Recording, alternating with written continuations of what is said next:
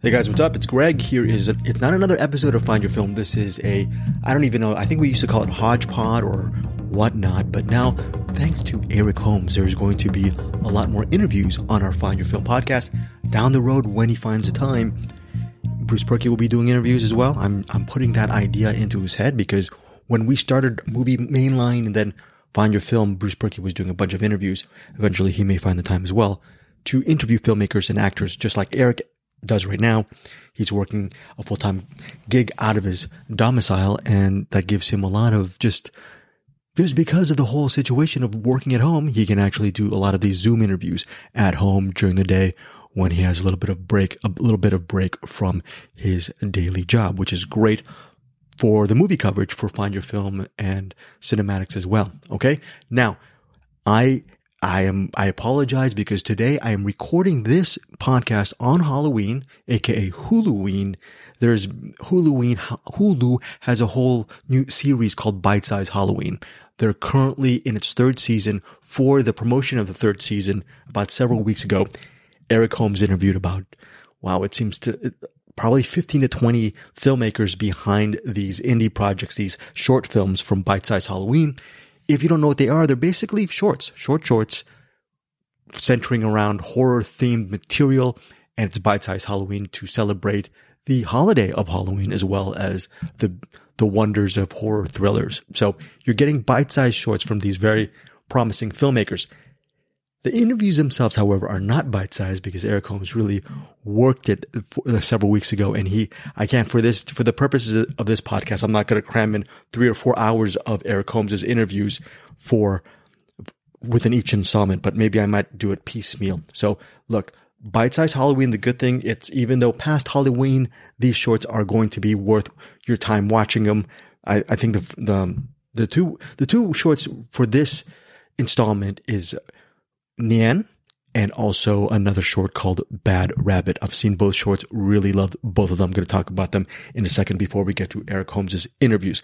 Now, first of all, Nian, directed and penned by Michelle Krusiec. Fantastic short. It's, I think, almost 7 minutes, like 6 minute plus, and it centers on this young Asian girl who talks about a creature called the Nian. It's a Chinese myth or folk legend of monster who would come into, I guess, from down the mountain or the hill and would eat bad children. And as a Chinese girl is saying this, and during a show and tell segment in her class, she actually brings a mask, her family tradition mask. There is a bully in class, another girl in class, her classmate, who actually puts both of her fingers towards the end of her eyes, and she makes the Chinese slant-eyed face, which obviously if you're Asian or a human being, you will find very offensive. So that classmate does that to her, the young girl, while she's actually doing the show and tell with a mask. Ultimately, you realize that maybe the show and tell regarding the mask, maybe the Nian might be not just a tale or a folklorish tale. It might be a real dream come to life. So that's the first short. Okay. And I really enjoyed it. Also, I actually want both of these shorts to be, hopefully, I don't know if Krusiec is actually thinking about this, but this would actually make a great feature-length film as far as the legend of the Nian and what it can do and how it eats bad children. It would be really interesting. The short itself has really great atmospheric intensity and it's really shot well, and I like the pacing, and it ends on a very comedic note, which is really cool. It's sort of a comedy horror, but mainly horror. There's some really light moments and a very memorable line in this movie that Eric Holmes actually says during the interview with Krusiec. Now, before I get to Rebekka Johnson and Bad Rabbit, wanted to also mention that Krusiec is also an actress. She played actress Anime Wong in I think it's a miniseries called Hollywood. And it came out a couple of years ago. I think it was co-created by Ryan Murphy. Still haven't seen it as of yet, but I'm really interested in seeing that. And also, Krusiec was also a co-star in a horror film that was released earlier this year in 2022 called They Live in the Gray. I think it might be streaming in Shudder. So these are other things. If you're interested in Nian, regarding her as a filmmaker, you might want to check out her work as Anime Wong in the period piece Hollywood, as well as the Shudder release. I think it's Shudder AMC release, They Live in the Gray. Have not checked out either of them yet. I will probably check out Hollywood first because Anna May Wong is a special actress for me that I need to research more of. Several years back, I saw her in this movie called Shanghai Express, co-starring Marlene Dietrich. I believe was it Joseph von Sternberg, who was a director. If you haven't seen Shanghai Express, it's one of the most beautifully shot movies in black and white. And of course, Marlene Dietrich is amazing. But the big takeaway from Shanghai Express, when I saw that years ago over on Hollywood Boulevard for the TCM Classic Film Festival, was Anna May Wong pretty much, in many ways, stole the show for me because I never had heard of her before, and she lights up the screen with her performance as pretty much the right-hand woman of Marlene Dietrich in Shanghai Express. Yeah, exactly. Shanghai Express is a very influential movie, especially if you're a cinephile. If you haven't seen any of the work with Joseph von Sternberg, the filmmaker, and Marlene Dietrich, I believe Shanghai Express is a great way to start off with. Okay. So definitely Hollywood. Don't know about They Live in the Grave. Should be interesting, especially she's not the director behind that. She's one of the co-stars. But hopefully at the end of the interview, she talks about how she wants to, horror might be her forte as a filmmaker. And I believe Nian is a good calling card for her if she ever wants to direct a horror film from her own script or maybe someone else's script as well. So anyways, it's a really good interview from Eric Holmes. Secondly, Bad Rabbit. Saw this one a couple of weeks ago. Really liked it as well. Both of these shorts are family dramas in a certain way. This version, Bad Rabbit, centers on a very meek, timid, sensitive woman whose mother is a little bit domineering. She's an elderly woman who just loves to nag her daughter, and she's overbearing. And basically there's a bad rabbit within the mix. A bad rabbit who either is the conscience of the younger woman or the daughter, or maybe a real person. Is Bad Rabbit real like the Nian or not? You're going to find that out in the short for Bad Rabbit. You might know Rebekka Johnson as well for her work in Glow. So these are the two interviews. First of all, filmmaker Michelle Krusiec for Nian. And secondly, you're going to get a Bad Rabbit interview with co-director Rebekka Johnson. Co-director Kate Nash was not there. Eric just got Rebekka Johnson for those interviews. Okay. So these are the two interviews. Enjoy it. Also lastly, Find Your Film podcast feed. We do weekly movie reviews and recommendations, me, Eric, and Bruce. And what's great now is Eric is really on board with doing these interviews. And it's just great having another voice and approach to the interviewing process. And so we'd love to hear what you think about these interviews from Eric. And yeah, email me or email Eric Holmes at hamslime@gmail.com. And if you want to comment on his interviews and what he's been covering as well. So that is wonderful. We will be here this week for another episode of Find Your Film, as well as we're doing a preview of Cinematics.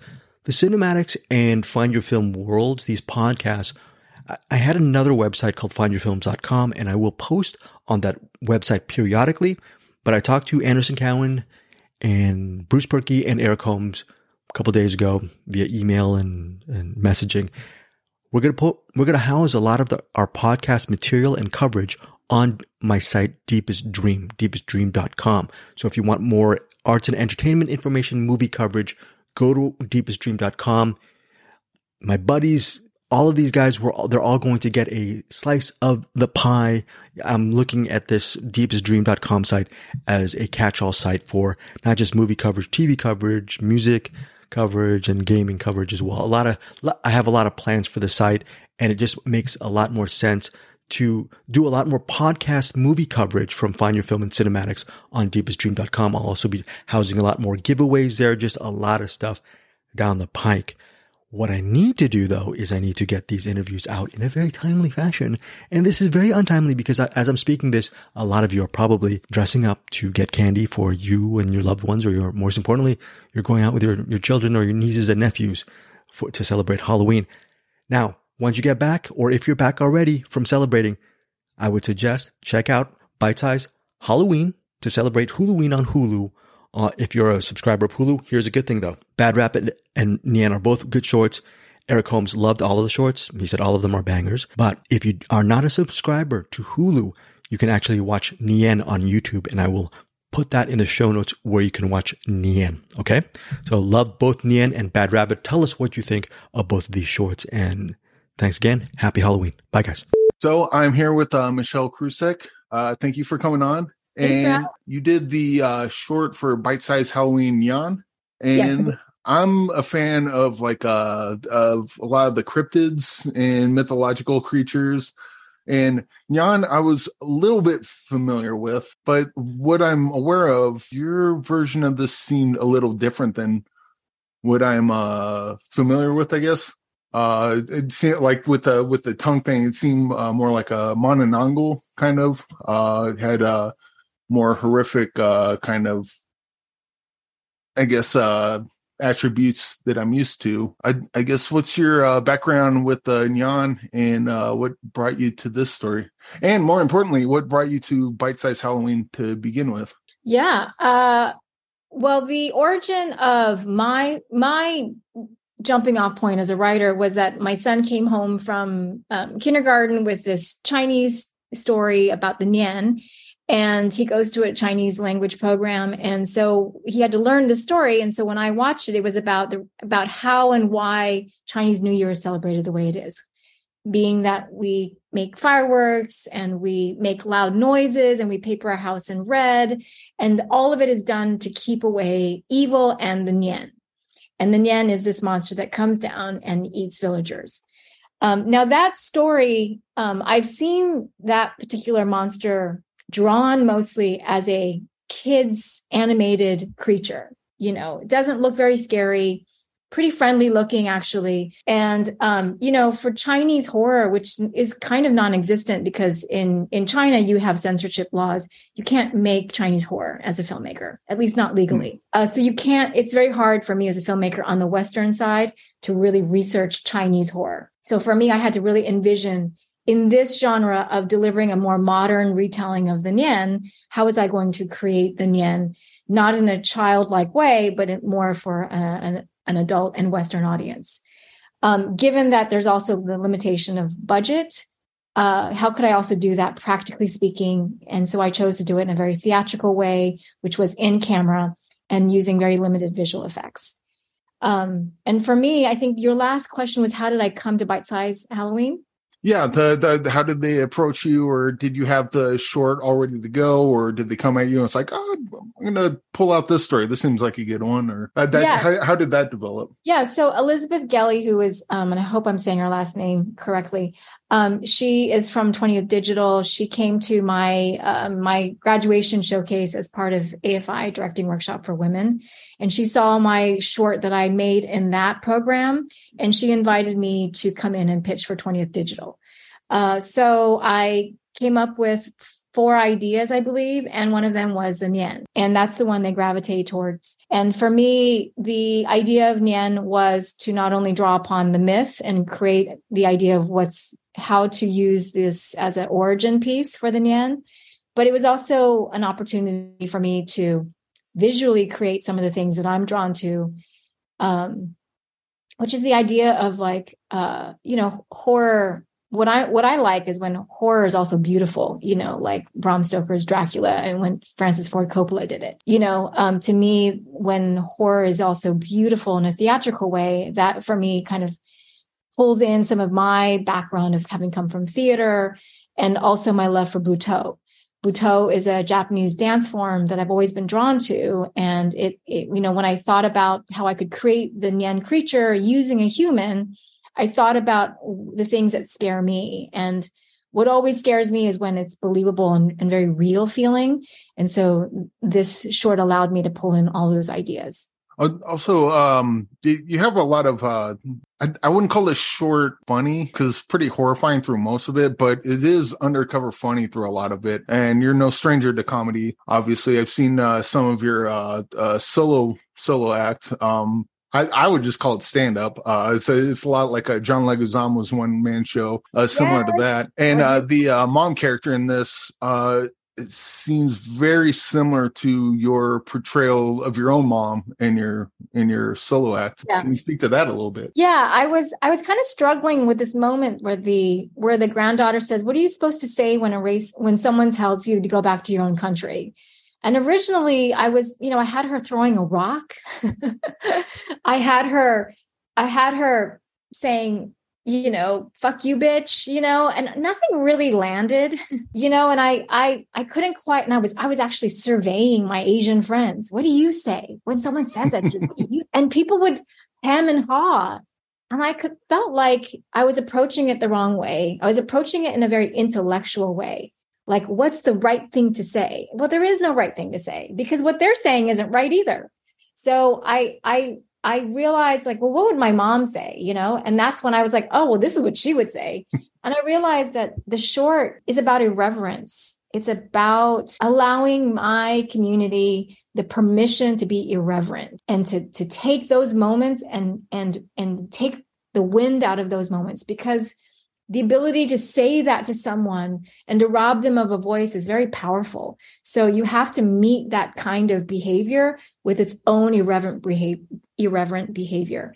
So that was, for me, the theme throughout the whole piece was, how can I be irreverent in all of this? Well, you said there's no right thing to say. I think her character did say the right thing. Because so she said that, I'm like, when's that T-shirt coming out? I want 3 of them. Yeah. I'm hoping for a meme. Can you help me? Can you meme that, Eric? Yeah, let's make "Eat My Pussy" racist T-shirts. Yes. Another kind of undercover funny, and maybe I'm looking into this too much, but there's a part where the racist girl is chasing down the main character, and she's going through the bathroom stalls, and she gets to one, and it doesn't say out of order. It says "Do not use," and she opens it up, and there's a American history textbook, probably a foot higher than it needs to be. Which, growing up in America and then learning about stuff and realizing how much crap they shoveled down our throats as kids, I thought that was a great jab at that. I don't know if that was intentional. It almost had to be, but I thought that was really brilliant. Eric, I'm going to hand it to you. The American history book was intentional, of course, but now that you mention it, I think that was an accident. The "do not use" was meant to be there, but the "do not use" American history, that for me is like, oh, I wasn't actually intending for that. It could have said "out of order." It could have said right. "broken." It could have said any number of things. It said "please do not use." I'm like, oh, that's brilliant. That you get that. Thank you, Eric Holmes, for bringing that to life. Sometimes the universe works on your behalf without you realizing it. And I think that was one of those moments. So, do you, back to your stand-up, do you do that a lot still? Or, cause I mean, you're kind of a Renaissance woman, really, between the filmmaking, the stand-up, says that you've done work for, sexually abused victims and domestic violence victims. I do a little bit of everything. How do you find time for all that? And what do you have the most passion for of all that? I think because I came up as an actor, I came up as an actor and as a writer. I wrote from a very early age. I had no childhood, so I read a lot of books. And when you come from a working class family, you can't go to any like after school programs. So I always wrote and imagined, and acting was a way for me to get some visibility in my life when I was a kid. Coming from a DV household, the 30 years that have passed since I began, and I started when I was 11, I've learned a few things about the world, because acting requires you to put yourself in the shoes of other people. And when it comes to stories, you have to be able to understand every facet of a story. And so now as a director, I think I've just naturally taken on everything I've learned, because I've had to as an actor, and I always saw acting as a means of being an artist. And everything that I've thrown myself in, sometimes I threw myself into things because I just needed to stave off the fact that I was unemployed and needed to keep my artistic brain working. But a lot of it oftentimes was that growing up from a DV household, you deal with a certain kind of nervous system. And when I would be on sets, if I ever came into conflict with something that was triggering, and that's usually like experiences of authority and fear of failure, because I had a very high, strong nervous system, I would always try and figure out how to work with that.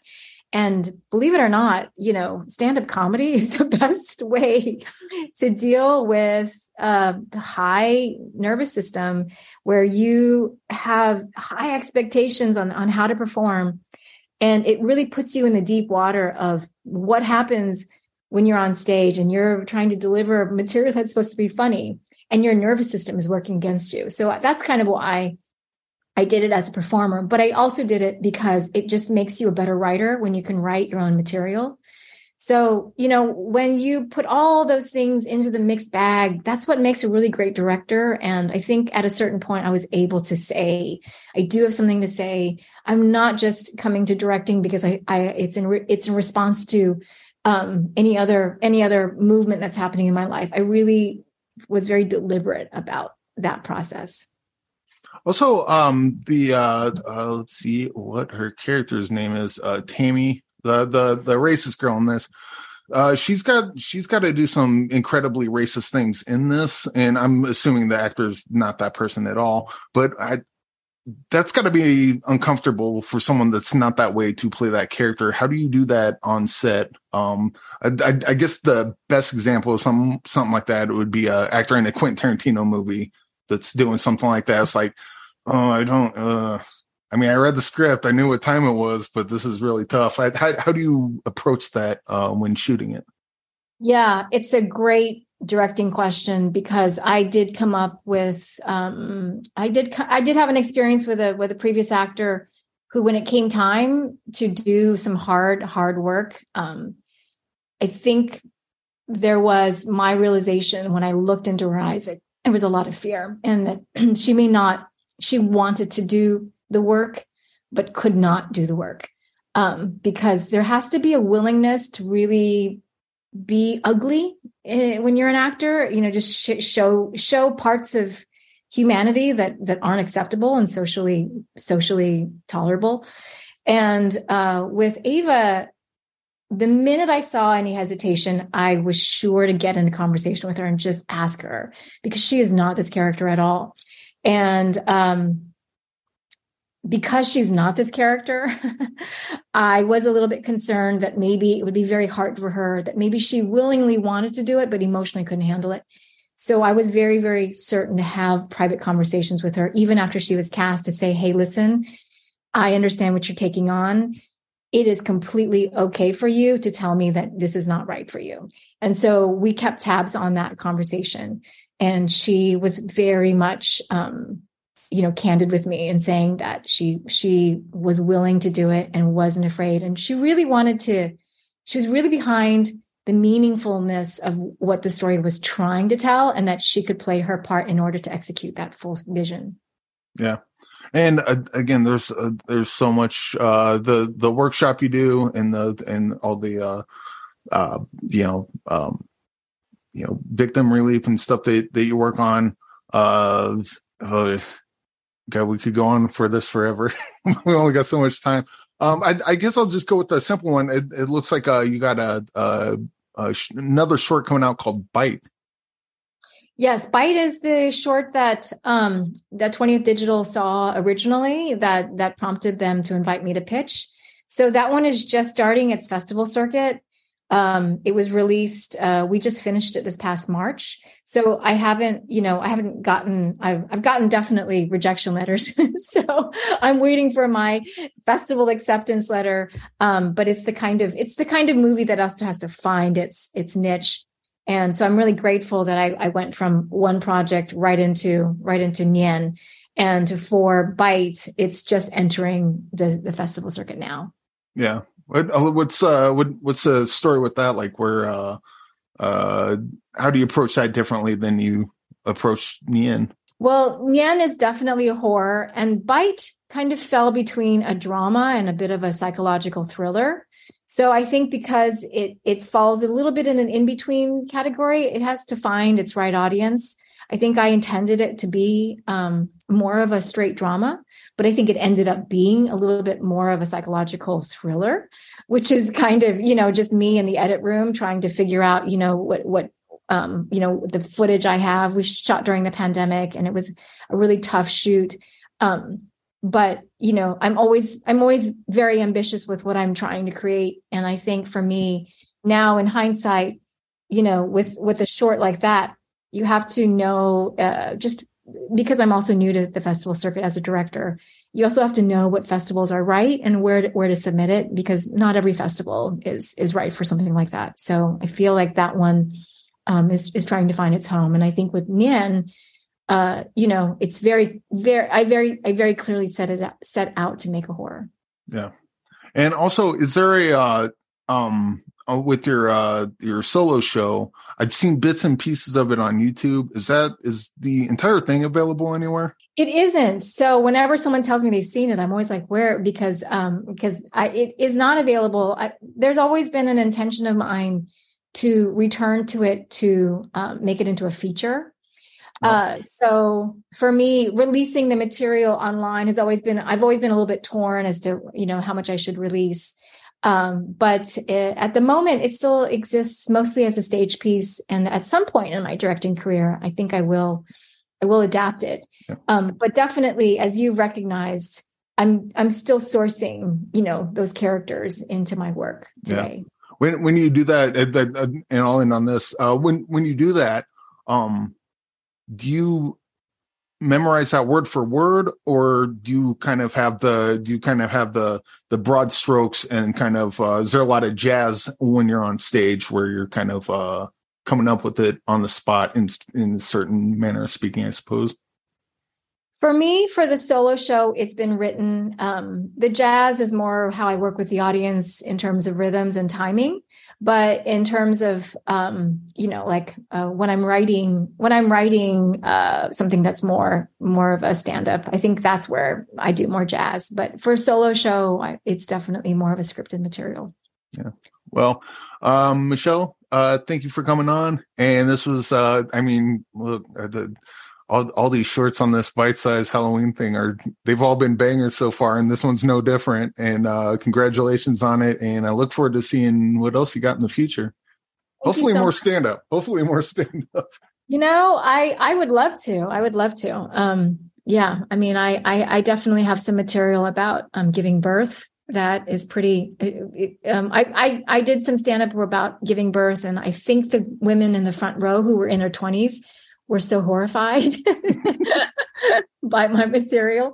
But I guess that just means that, I really maybe I'm just meant for dark horror comedies. Yeah. Ain't nothing wrong with that. Dark horror comedies are great. Great. Thanks, Eric. All right. Thank you, Michelle.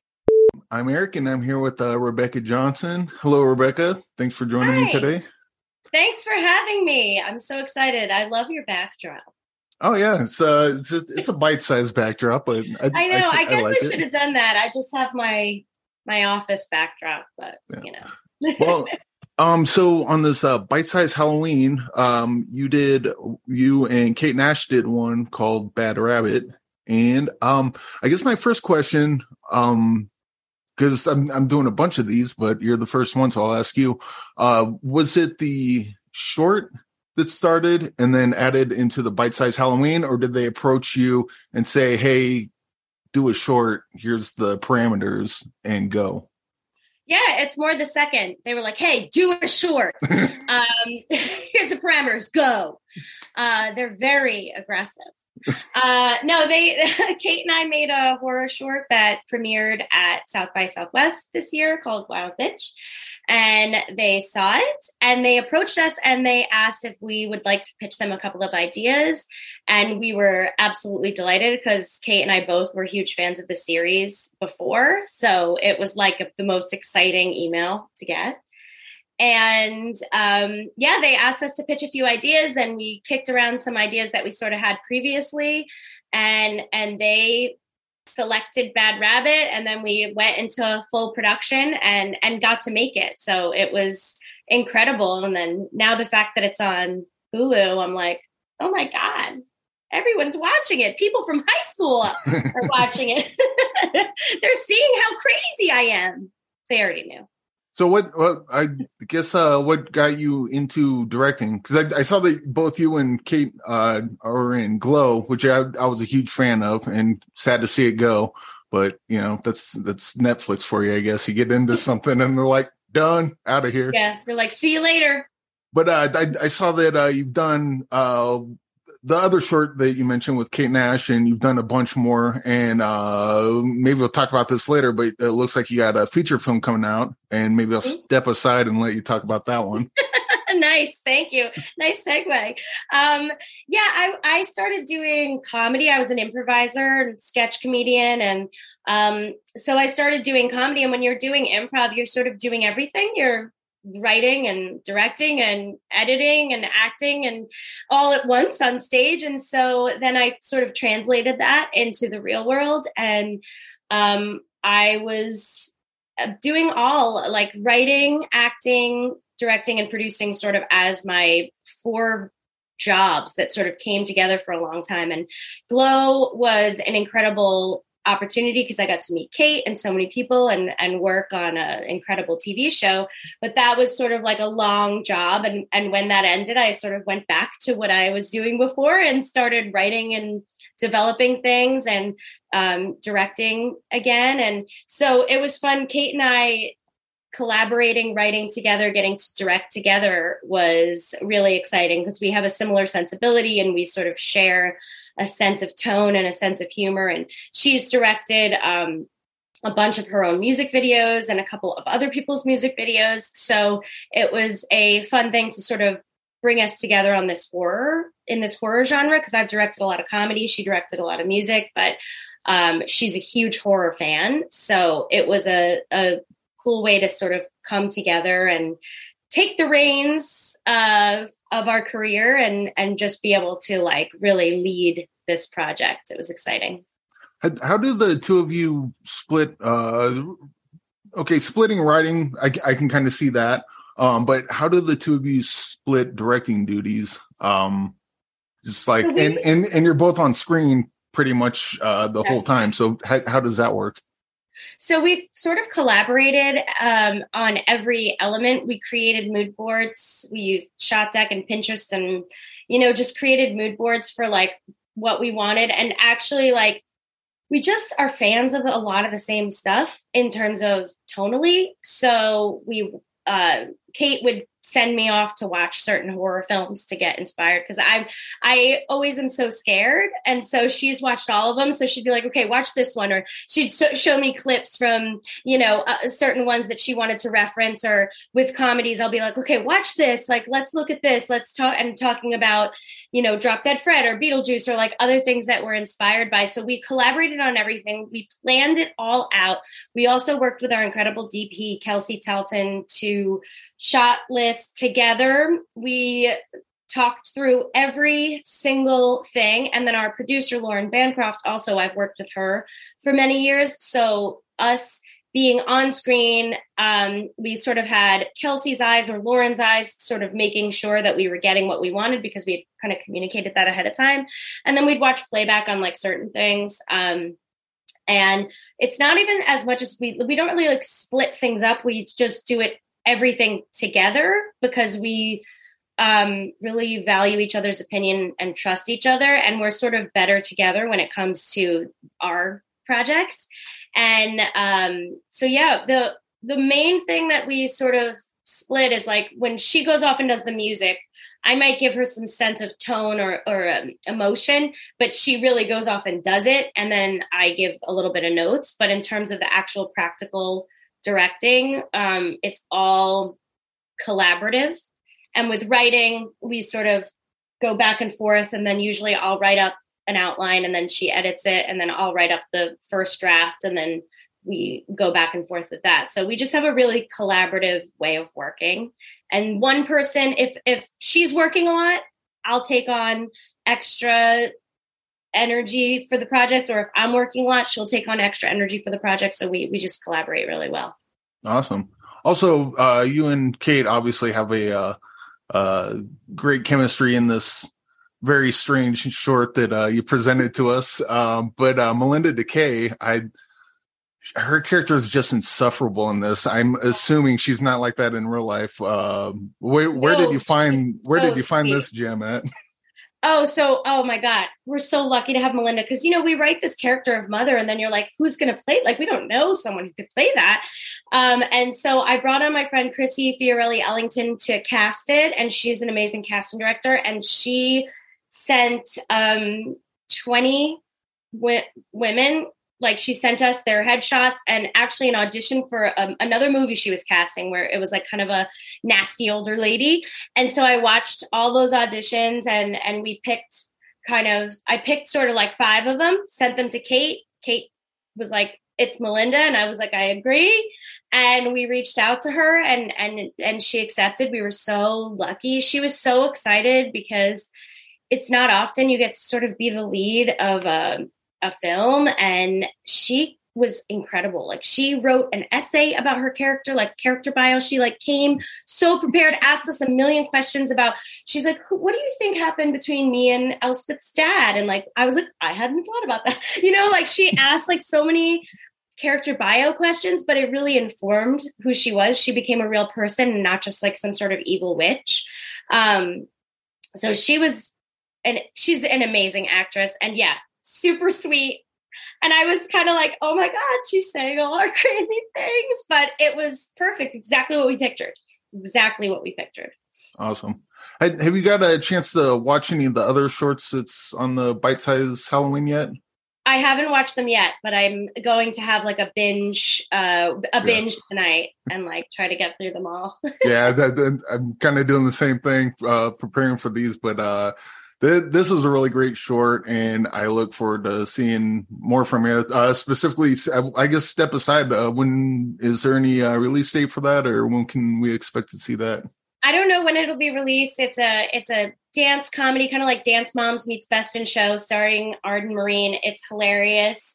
And I was so lucky to be able to not only write, but direct this feature this summer. And Kate and I are hoping to either turn this into a feature and make more horror and comedy features. So I just want to make all people laugh and scared for the rest of my life. So hopefully I'll get to do that on film and not in real life.